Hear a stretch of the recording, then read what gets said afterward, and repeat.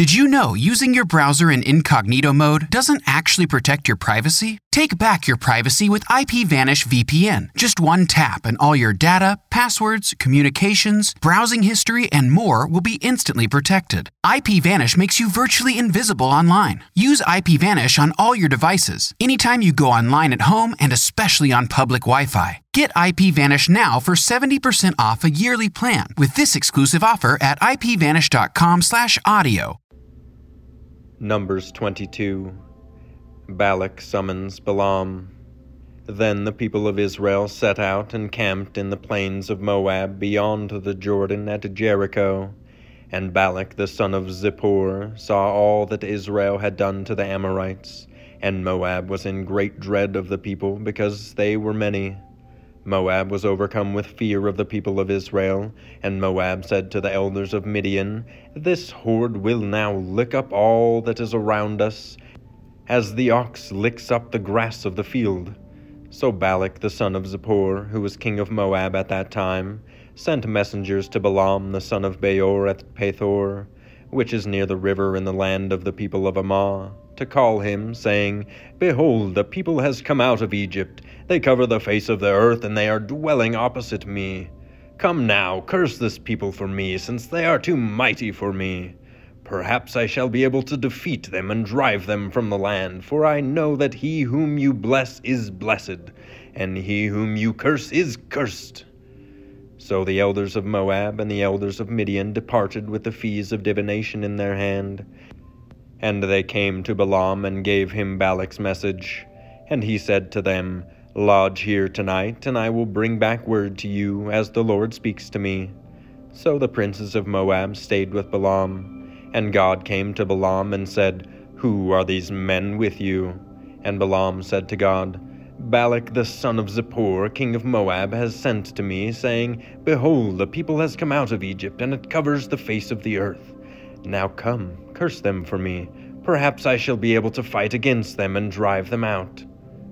God said to Balaam, "You shall not go with them. You shall not curse the people, for they are blessed." So Balaam rose in the morning and said to the princes of Balak, "Go to your land, for the Lord has refused to let me go with you." So the princes of Moab rose and went to Balak and said, "Balaam refuses to come with us." Once again Balak sent princes, more in number and more honorable than these. And they came to Balaam and said to him, "Thus Balak the son of Zippor, let nothing hinder you from coming to me, for I will surely do you great honor, and whatever you say to me I will do. Come, curse this people for me." But Balaam answered and said to the servants of Balak, "Though Balak were to give me his house full of silver and gold, I could not go beyond the command of the Lord my God to do less or more. So you too, please stay here tonight, that I may know what more the Lord will say to me." And God came to Balaam at night and said to him, "If the men have come to call you, rise, go with them, but only do what I tell you." So Balaam rose in the morning and saddled his donkey and went with the princes of Moab. Balaam's donkey and the angel.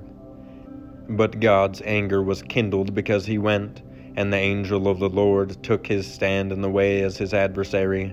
Now he was riding on the donkey, and his 2 servants were with him. And the donkey saw the angel of the Lord standing in the road, with a drawn sword in his hand.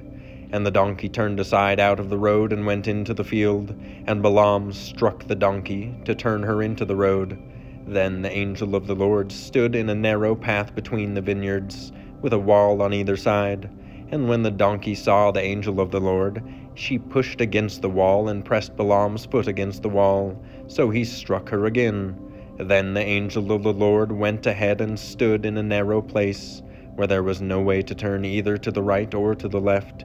When the donkey saw the angel of the Lord, she lay down under Balaam. And Balaam's anger was kindled, and he struck the donkey with his staff. Then the Lord opened the mouth of the donkey, and she said to Balaam, "What have I done to you, that you have struck me these 3 times? And Balaam said to the donkey, "Because you have made a fool of me. I wish I had a sword in my hand, for then I would kill you." And the donkey said to Balaam, Am I not your donkey on which you have ridden all your life long to this day? Is it my habit to treat you this way?" And he said, "No." Then the Lord opened the eyes of Balaam, and he saw the angel of the Lord standing in the way, with his drawn sword in his hand. And he bowed down and fell on his face. And the angel of the Lord said to him, "Why have you struck your donkey these 3 times? Behold, I have come out to oppose you, because your way is perverse before me. The donkey saw me and turned aside before me these 3 times. If she had not turned aside from me, surely just now I would have killed you and let her live." Then Balaam said to the angel of the Lord, "I have sinned, for I did not know that you stood in the road against me. Now, therefore, if it is evil in your sight, I will turn back." And the angel of the Lord said to Balaam, "Go with the men, but speak only the word that I tell you." So Balaam went on with the princes of Balak.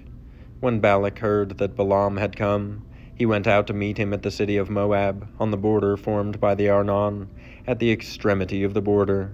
And Balak said to Balaam, "Did I not send to you to call you? Why did you not come to me? Am I not able to honor you?" Balaam said to Balak, "Behold, I have come to you. Have I now any power of my own to speak anything? The word that God puts in my mouth, that I must speak." Then Balaam went with Balak, and they came to Kiriath Huzoth. And Balak sacrificed oxen and sheep, and sent for Balaam and for the princes who were with him. And in the morning Balak took Balaam and brought him up to Bamoth Baal, and from there he saw a fraction of the people.